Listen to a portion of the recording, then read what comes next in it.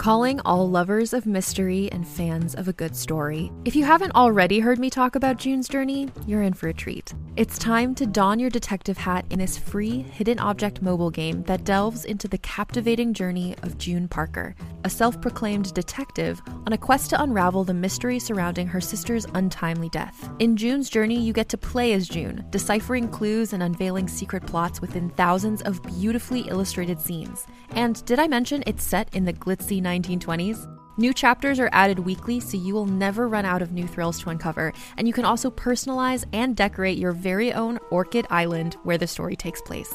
How sharp are your detective skills? Find out when you download June's Journey on your Android or iOS device, or play online via Facebook Games. Your detective journey awaits.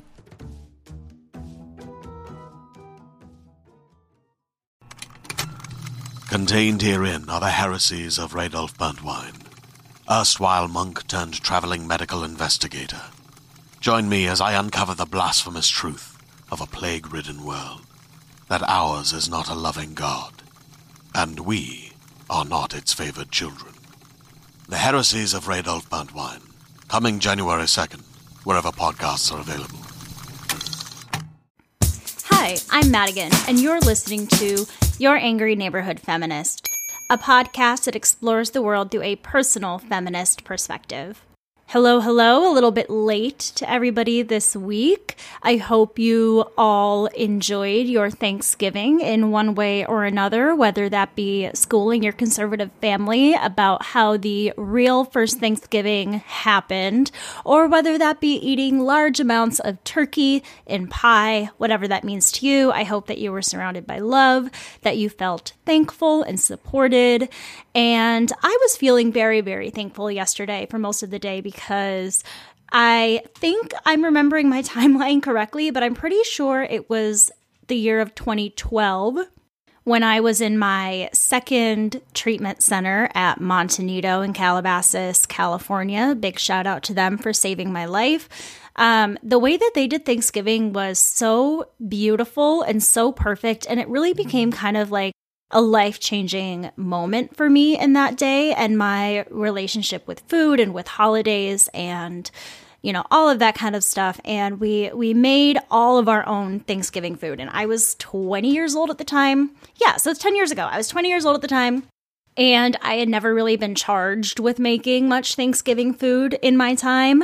I was usually the one that was taking care of all of the younger kids while the adults took care of all the cooking and everything. So I never really helped in the kitchen growing up or anything. I'm sure I would have ruined Thanksgiving if I had. But I remember making pumpkin pie and sweet potato casserole and helping with the turkey and the stuffing and making everything by hand with the chef that was working there at the time. And part of making the food and really putting the love into it and then eating it afterwards was, for me, a really monumental part of my recovery and my change. And I remember it being one of the first times sitting down and having a pretty large meal in treatment. I was about a month into the residential care center and not feeling like I immediately had to get up to soothe myself in some way. We stayed at that table for, a good hour, maybe hour and a half afterwards. And the residents, including all of the staff and everybody that was there, we went around this really big table and said what we were thankful for. I wanted to kind of start the episode with that because it was on my mind a lot yesterday, and I made most of the food, I would say. Max's dad took care of the turkey, and his mom made the stuffing, but I made their green bean casserole, their grandma's blueberry tort. I made an apple pie. I made my infamous bacon-wrapped Brussels sprouts. They are so good. And doing that practice of cooking for myself and for my family, and then sitting down and enjoying it and seeing everyone's extreme happiness with how good it was, is just like what that day means to me. It really is a day of remembering my growth, being thankful for my life, especially when, there was a time, and I mentioned this on Instagram yesterday, there was a time where I didn't think that I would ever be able to have Thanksgiving dinner ever again. I didn't think that I would ever allow myself to enjoy what really is like my favorite food. Like if you ask What's your favorite food, Madigan? I'm going to tell you mac and cheese and Thanksgiving food. Pizza is a close third. So I guess in my recalling all of that, I just wanted to mention to any listeners that are struggling with eating disorders right now, I think about all of the things I missed out on during the years that I was really heavily within my eating disorder. And there are so many events in life that revolve around food, whether that be birthdays, weddings, holidays, all of those things. If you feel that you're in that space, try to remember to enjoy the people around you and remember that you are allowed to enjoy it. As long as you keep trying, there will be a time where you don't feel guilty or uncomfortable eating certain foods or eating a large amount of food or anything like that. And I encourage you to keep progressing in your recovery in any way that you can. And I am always here to support anybody who is going through a tough time. But hopefully hearing that I've been able to be out of it now for 10 full years, I'm hoping that that is a little bit inspirational to people, knowing that if I can do it, you can do it too. Okay, now that I've talked about myself for a while, let's get into some news topics. The first story that I wanted to cover is another shooting that occurred this week. The shooting occurred on the night of November 19th into November 20th at Club Q, an LGBTQ nightclub in Colorado Springs, Colorado. Now, November 20th is Transgender Day of Remembrance, which makes this horrible tragedy even more sad because there were transgender people who were injured and lost their lives during this event. But it also kind of, to me, indicates possible motive and intention within this shooting. And I'm going to discuss a little bit more about Trans Day of Remembrance in a little bit. 5 were killed and as many as 25 others were injured. 19 of them were injured by gunfire. And I wanted to talk a little bit about Club Q because Club Q really seems to be a very prominent part of Colorado Springs community, especially within the LGBTQ community. They were actually the first LGBTQ club to open in Colorado Springs back in 2002, and they were the only one for a while as well. A 2021 article in a Denver-based magazine noted that the club was, quote, where LGBTQ folks went for drag performances, dance parties, and drinks. But more than that, this club really sounds like a place for community. For anybody who felt like a bit of an outcast, who didn't feel like they fit in the grander spectrum of Colorado Springs, could go to Club Q and find a sense of family and familiarity. Imagine that security being completely shattered when a shooter came into the club wearing protective body armor, carrying an AR-15 style rifle, and immediately opening fire while moving throughout the building. The initial call to police was at 11:56 p.m., and the first responding officer was there on the scene by 12 midnight. So thankfully, it only took 4 minutes for officers to get on the scene. Minutes into the shooting, U.S. Army veteran Richard M. Fierro, a patron at the club, charged across the room and tackled the shooter to the ground, causing the rifle to fall out of reach. Such a hero. He then grabbed the gun and used it to hit the shooter repeatedly in the head. Other patrons then began to join in, including another man by the name of Thomas James, who moved the rifle away to safety. And it's really upsetting to me that I couldn't find this woman's name anywhere on the internet. So if you happen to know this woman and her name, please reach out and let me know because I want to send her a DM of thanks. One trans woman used her high heels to stomp the shooter and help disable him and hold him down until the authorities arrived. And I also wanted to mention, because I think that there has been a lot of misreporting on this particular incident, and it has become such a major part of the story, and it's been misreported a lot. A lot of media outlets are referring to the trans woman who stomped on the shooter as a drag queen. And a Twitter user by the name of Delusional, it's Delusional, I see it now, tweeted, "The one who saved my life and stomped the shooter's face in was not a drag queen. She is a trans woman. Let's not call trans women drag queens during this time of grieving over transphobic attacks." I could not agree more. Our verbiage matters. What we say matters.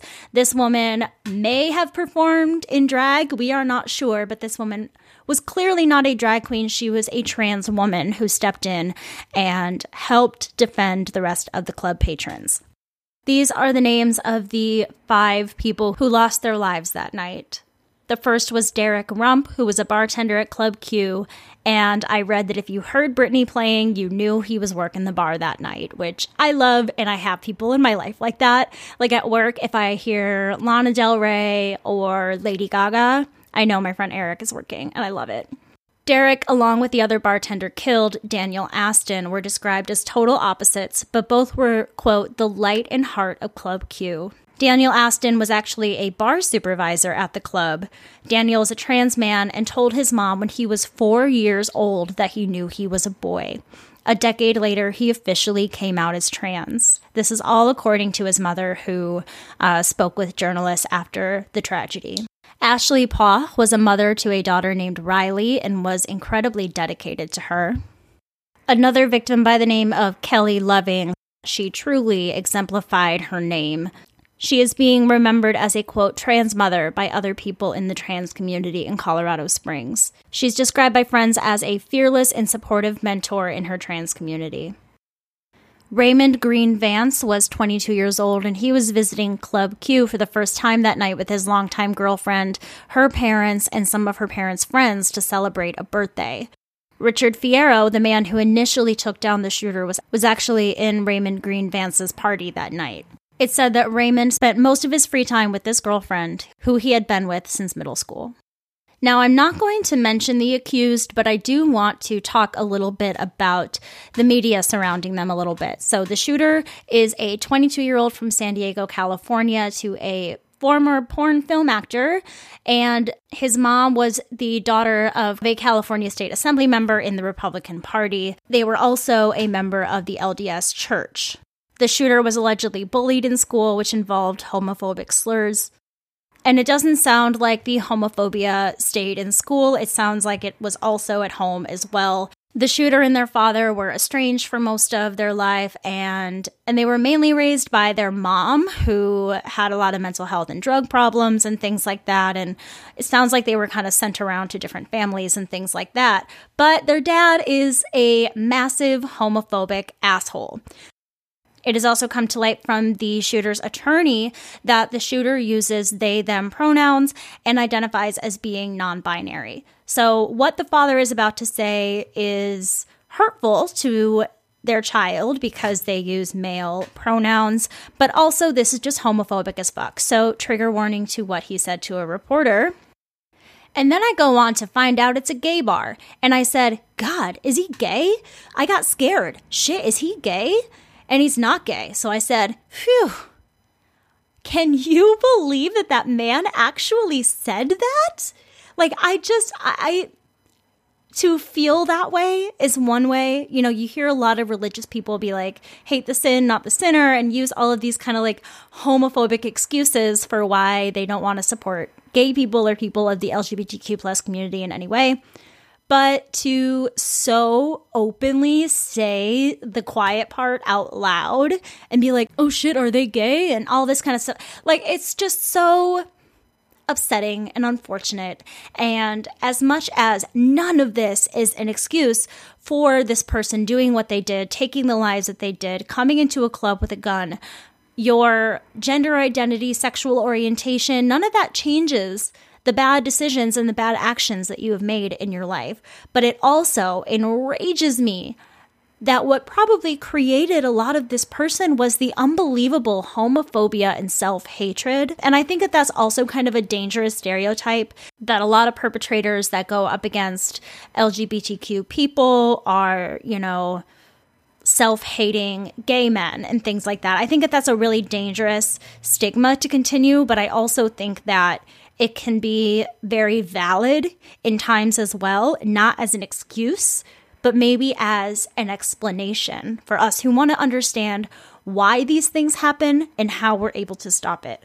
And I think that homophobia played such a huge part in this tragedy in so many different facets, and that's why I think this case is really challenging and really difficult on so many levels and so unbelievably tragic. So the shooter was charged with 10 felony counts after the arrest, with 5 counts of murder and 5 counts of committing a bias-motivated crime causing bodily injury. A representative for GLAAD released a statement saying, quote, "As we wait for evidence to emerge, what we do know is that this violent and unspeakable crime, which clearly targeted LGBTQ people, illustrates two factors. One, the epidemic of anti-LGBTQ rhetoric is infecting every part of America, created by politicians and their crass drive for power, parroted by right-wing media outlets, and amplified by social media platforms who prioritize profits over public safety. And two, assault weapons continue to senselessly end American lives, and we need common sense gun reform now." They continued discussing the growing levels of violence perpetrated against LGBTQ people, saying, quote, "Newly released GLAAD polling shows a worsening climate for LGBTQ people. 72% of trans people and 48% of the LGBTQ community overall say that the current political environment makes them fear for their personal safety." So after I researched about the actual crimes that were committed this week, an article from Time magazine popped up on my phone with the headline, "Long before the Club Q shooting, Colorado Springs held a dark place in LGBTQ history." The fact that this article popped up on my phone triggered the memory of the fact that for a long time, Club Q was the only LGBTQ club to be built in Colorado Springs, and when it opened, it became more than a bar and a club, but a safe space for anyone who felt like an outcast in the area. So why was this the only place for LGBTQ people in Colorado Springs to go for such an extended amount of time? Within the traditionally red El Paso County, where Trump won with 56% of the vote in 2016. It's also home to 3 of 5 military commands in the country, as well as the home of prominent conservative evangelical groups, such as Focus on the Family, BARF. In the 1990s, the city developed a reputation as a hub of anti-LGBTQ sentiment at a time when gay rights were a hot-button topic. Colorado became nationally known as the, quote, hate state when Focus on the Family fought for the passage of Amendment 2, a state bill that prevented local jurisdictions from passing non-discrimination protections for queer people. It passed in 1992 with 53% of the vote. Luckily, the Supreme Court struck down the amendment in 1996, but the damage had already been done in Colorado. With the success of Amendment 2 passing, Colorado Springs became, according to a former Colorado Springs councilman, Richard Skorman, the kind of place where a lot of anti-gay think-tanking happened. Though many of the evangelical ministries that have presided in Colorado Springs in the past have now left, it's believed that the rhetoric still heard today can easily track back to that time in the 90s. Granted, it wasn't that long ago. You may remember the story from back in 2018. I actually wonder if Keegan and I covered it because we had started the show by then. Colorado Springs was at the center of a controversy over drag queen story time. Now, variations of this are held all around the country where drag queens read stories to children in local libraries. And Club Q actually sponsored the event that happened in Colorado Springs. Of course, this created a huge uproar amongst conservatives in the area. Residents say that things seem to be getting better in the city, though, and the recent shooting was shocking to them, as they finally, according to Richard Skorman, quote, felt like they were really coming out of a dark time, and a national reputation that we have felt like we were finally overcoming. I mentioned at the beginning of this topic that the tragedy occurred on the Transgender Day of Remembrance, and I wanted to talk a little bit about what that day exemplifies. The day is an annual observance on November 20th, which honors the memory of trans people whose lives were lost in acts of anti-trans violence. It started in 1999 when advocate Gwendolyn Ann Smith held a vigil for Rita Hester, a trans woman who was killed in 1998. In 2021, the Human Rights Campaign tracked a record number of violent, fatal incidents against trans and gender nonconforming people, with 50 fatalities tracked. So to end this segment, I want to say it's important right now to check in with your queer friends today and see how they're doing. The world is a really scary place for so many of them, and I'm sending the biggest hug and all of my love to those directly and indirectly damaged by this horrible tragedy. Before I move on to the rest of our topics for today, let's take a brief break for a few commercials. Sorry about it. Hey there, it's Rachel Ballinger, and I am thrilled to invite you to Rachel Uncensored, my podcast where I get real with my friends and celebrity guests, where we talk about all sorts of topics. From personal stories to hot-button issues, we cover it all. New episodes drop every Wednesday, so make sure you tune in on Apple Podcasts, Spotify, or wherever you listen to podcasts. Trust me, you won't want to miss out on the fun and candid conversations we have here on Rachel Uncensored. All right, I am back and ready to move on to the next topic. So the World Cup kicked off in Qatar last Sunday with over 1 million spectators in attendance. With Qatar being the host of the World Cup, there has been heavy focus on the human rights violations condoned by the country's government. To me, this is very reminiscent of the most recent Olympics as well, which was held in Beijing in 2022. Qatar's poor record on labor rights and LGBTQ+ equality have been on the minds of activists from human rights organizations and from soccer associations around the world. In addressing the controversy, FIFA wrote to the 32 participating nations, urging them to focus on soccer and not the, quote, ideological or political battles that exist. Forget people suffering, watch the soccer. Everything's fine. Don't look over there.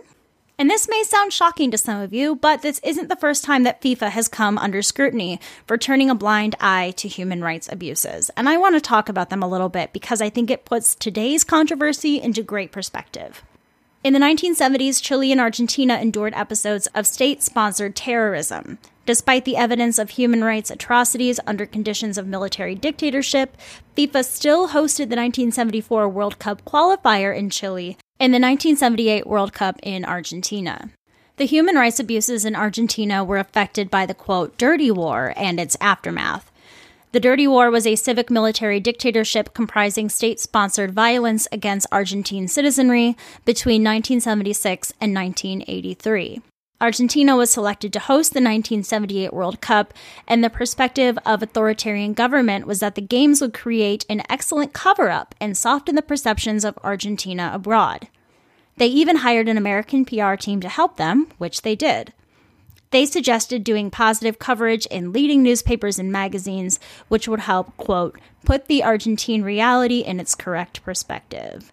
In Chile, while under control of Augusto Pinochet, I may have a typo in there, so I'm sorry if I said it wrong, but he's a dictator, so I don't care. State terrorism was committed by the Chilean armed forces, members of the Chilean police, and members of the secret police from 1973 until 1990. On September 11, 1973, Chilean President Salvador Allende was overthrown by a military coup. Allende was the first democratically elected socialist in the Americas. In the ensuing melee, the new armed forces and military regime detained, tortured, killed, or disappeared thousands of people. According to the Commission of Truth and Reconciliation and the National Commissions on Political Imprisonment and Torture suggest that the number of direct victims of human rights violations in this time account for about 30,000 people. 27,255 were tortured, 2,279 were executed, and an additional 200,000 people suffered exile. In efforts to assert control, the regime set up at least 80 detention centers in Santiago, and the National Stadium was one of those sites. The venue was transformed into the largest detention center in the country, becoming a literal concentration camp where political prisoners were tortured.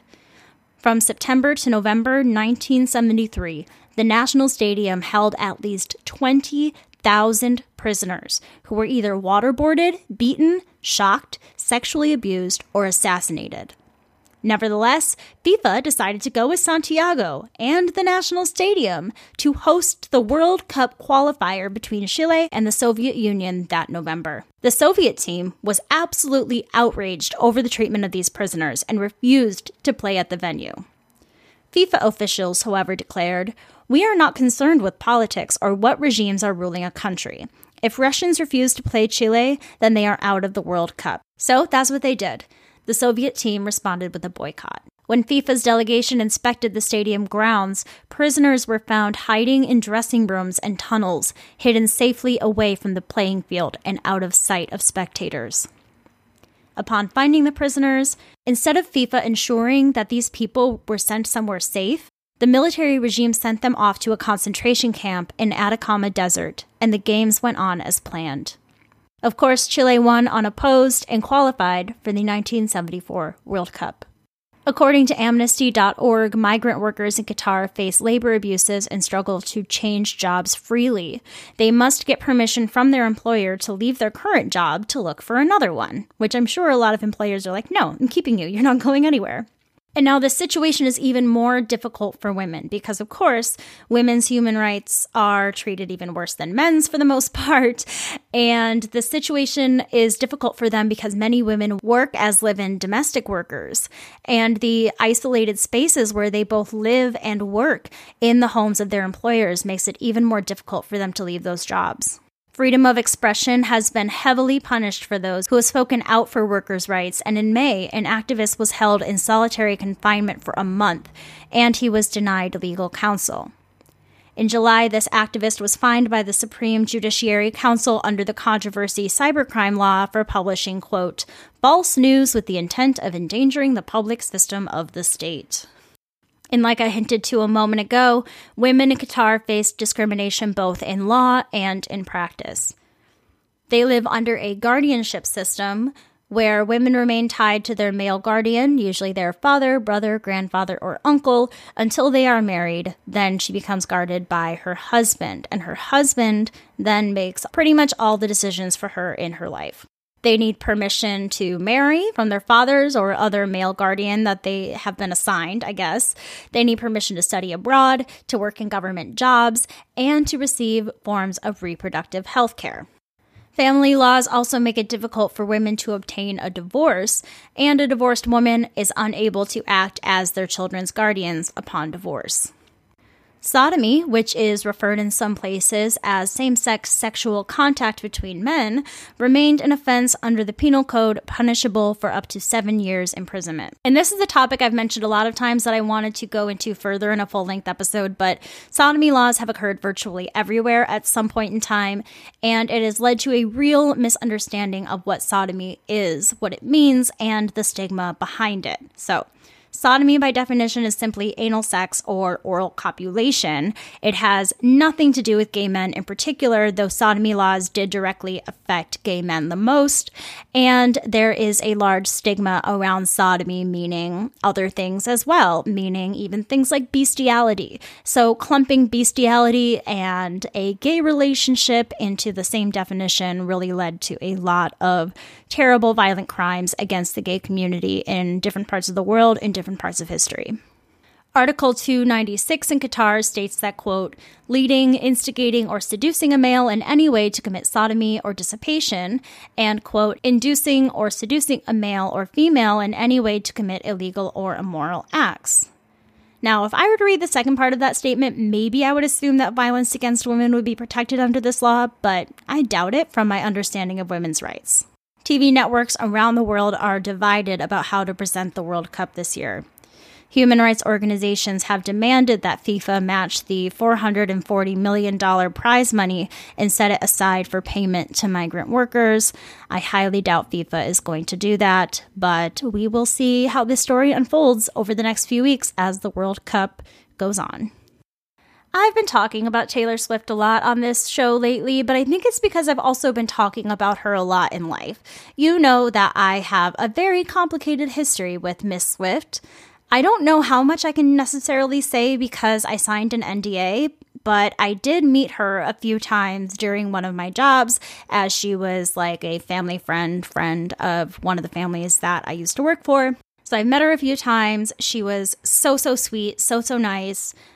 Easy to be around, to herself, but very, very nice. So meeting her really gave me a very positive outlook on her as a person. But I have a lot of problems with her. One of the main ones that we've discussed on this show before is that for years and years and years, she was kind of hailed as this like Aryan queen and never stepped forward to be like, wait, what? No, I don't want to represent that. She never said anything about denying it or anything for a really long time, which made things really confusing. She was also very like not political for a really long time, and now suddenly she acts super political when she wants to and then doesn't mention anything when she doesn't want to. I just think that politically and personally, she's very complicated, but at the same time, a very nice person. So this isn't to say that she's a bad person or anything like that, but I do not agree with everything she does. So let's talk a little bit about the Taylor Swift Ticketmaster debacle. Last week, Ticketmaster absolutely shut down when Swift fans were trying to get tickets for her upcoming Eras tour. Now, I would love to go to this tour. I've been a fan of Taylor's since I was 13 years old, and I would love nothing more than to see her perform songs from her first album. I would really love to see her perform Our Song, Tim McGraw, Tied Together with a Smile, any of those songs from her first album. I would love to see live. So I get it. We want to see her perform Taylor's greatest hits. I love it. And fans showed up in droves because of course they did, and got onto the Ticketmaster website, and it ended up shutting down and having a lot of other problems. There was one fan who waited in line for 8 hours and was never able to get a ticket, but then when she went to her bank statement, she saw that she was charged 14 times for tickets, even though she didn't get one. Her bank account was overdrawn by $9,000, causing it to be frozen. Can you imagine? I cannot. I would die. I would DM Taylor myself and be like, bitch, fix it. I don't have $9,000. Do something about this, please. Ticketmaster canceled public sales on Thursday after all the tickets sold out during the exclusive pre-sale. So let's talk a little bit about Ticketmaster, because Ticketmaster sucks. They are the most dominant provider of event tickets in America, and in 2010, they merged with Live Nation, the country's largest event promoter. The company owns more than 70% of the ticketing and live event venue market. You are also probably aware that ticket prices are also at an all-time high. Back in August, tickets to see The Boss, aka Bruce Springsteen, cost up to $4,000. And this is all due to something called dynamic pricing. Back in 2011, Ticketmaster announced it would be adjusting its pricing based on consumer demand. The aim was to keep tickets from being siphoned off onto secondary markets, providing more revenue for the artist, venues, and ticket providers. And this makes sense to me. I think that the money should be going to the artist and the people creating the event, setting it up, the producers, all that kind of stuff. It takes a lot of money to create a Taylor Swift level tour, and those people deserve to be paid, right? But it's also important to remember that it is the artist that chooses Ticketmaster and the way things are priced, not the other way around. According to Bob Lefsetz, a music industry analyst, he said that, quote, "It's important to remember that it's the artist telling Ticketmaster this is what they want to do, not the other way around." So who's the problem? Taylor Swift. She's the problem. It's her. Of course, I'm not being serious about this. Taylor is not the only artist that is involved with Ticketmaster and sets these prices and things like that. It is only to tie in the song Anti-Hero, which I love. But anyways, other artists such as Drake, Paul McCartney, My Beloved, and Harry Styles have all embraced dynamic pricing. But it wasn't always this way. When ticket prices first started going up in the 90s, there were some artists that were very confused by why prices were so high. One of my favorite Kurt Cobain moments was when he found out what people were paying to see Nirvana, and I'm going to play a quick clip of that now. Our bands charge ticket prices, basically. We had that discussion. Ticket prices. First question is, what do you think of artists who do charge anywhere between $50 to $75 for tickets? There are people who charges that much money. Who does that? Madonna. How much do we charge a ticket, John? Yeah, but that's like a burlesque show. It's a big production. Isn't it? 27? 12? You can speak. Is that 12 or 21? 17 to $18 a ticket? Wow. Madonna charges $50. Apparently. 50 to 75. Madonna wears fur, too. Did you know that? Yeah. We were talking about, we should charge $25 and really milk it. Yeah, really take them for all they got. If they want to come, let's see how bad they really want to see the band play. So, we charge $17. So what Fugazi's playing tonight, they're charging $5. So how does that make you feel? Weak. Exploited. All right, I'm going to stop it there, but I actually played that clip longer because I didn't remember their mentioning of Ticketmaster in particular in that interview. And let me see. Now, this video was back from 1993, and it is so clear how much our prices have changed between 1993 and today, but I really, really love that interview, and I think it gives a really great insight into, how certain artists view the pricing and how some artists don't really seem to give a shit. Taylor Swift fans are now asking the artist to stop supporting dynamic pricing. The Taylor Swift ticket prices were supposed to be between $49 and $449, with VIP packages priced at $199 to $899. These prices have gone up and up and up, leading her fans to ask her to please stop supporting dynamic pricing. And I don't really know what the solution is, because I like the fact that these secondhand ticket holders aren't able to take more of the money to then go scalp the tickets and things like that. I also think that it's such a shame that people can't experience their favorite artists in their lifetime because of the prices. It's so unbelievably difficult to be able to have an experience like that, and I think that it should be more accessible. Thank you for listening to me rant and rave in another mini episode. If there are any news topics that you want me to cover in the future, please email me at neighborhoodfeminist@gmail.com or DM me on the podcast Instagram page at Angry Neighborhood Feminist. If you want to follow my personal page and see what I'm doing in my day-to-day life, please go ahead and follow my personal page at She's Madigan, SHESMADIGAN. The podcast has a Facebook business and group page. You can rate and review it in the business page and chat with other listeners in the group page. And last but certainly not least, I'm going to remind you all once again that if you haven't done so, please go over to your Apple Podcast app, leave a 5-star review with a quick sentence as to why you enjoyed the show. That little sentence does make a big difference, because if somebody is on the fence and sees the show, they might read why you enjoy it and think that they'll like it as well. You can also rate the show on Spotify. All right, I'm all done for today. With all that being said, I encourage you to rage on. Bye!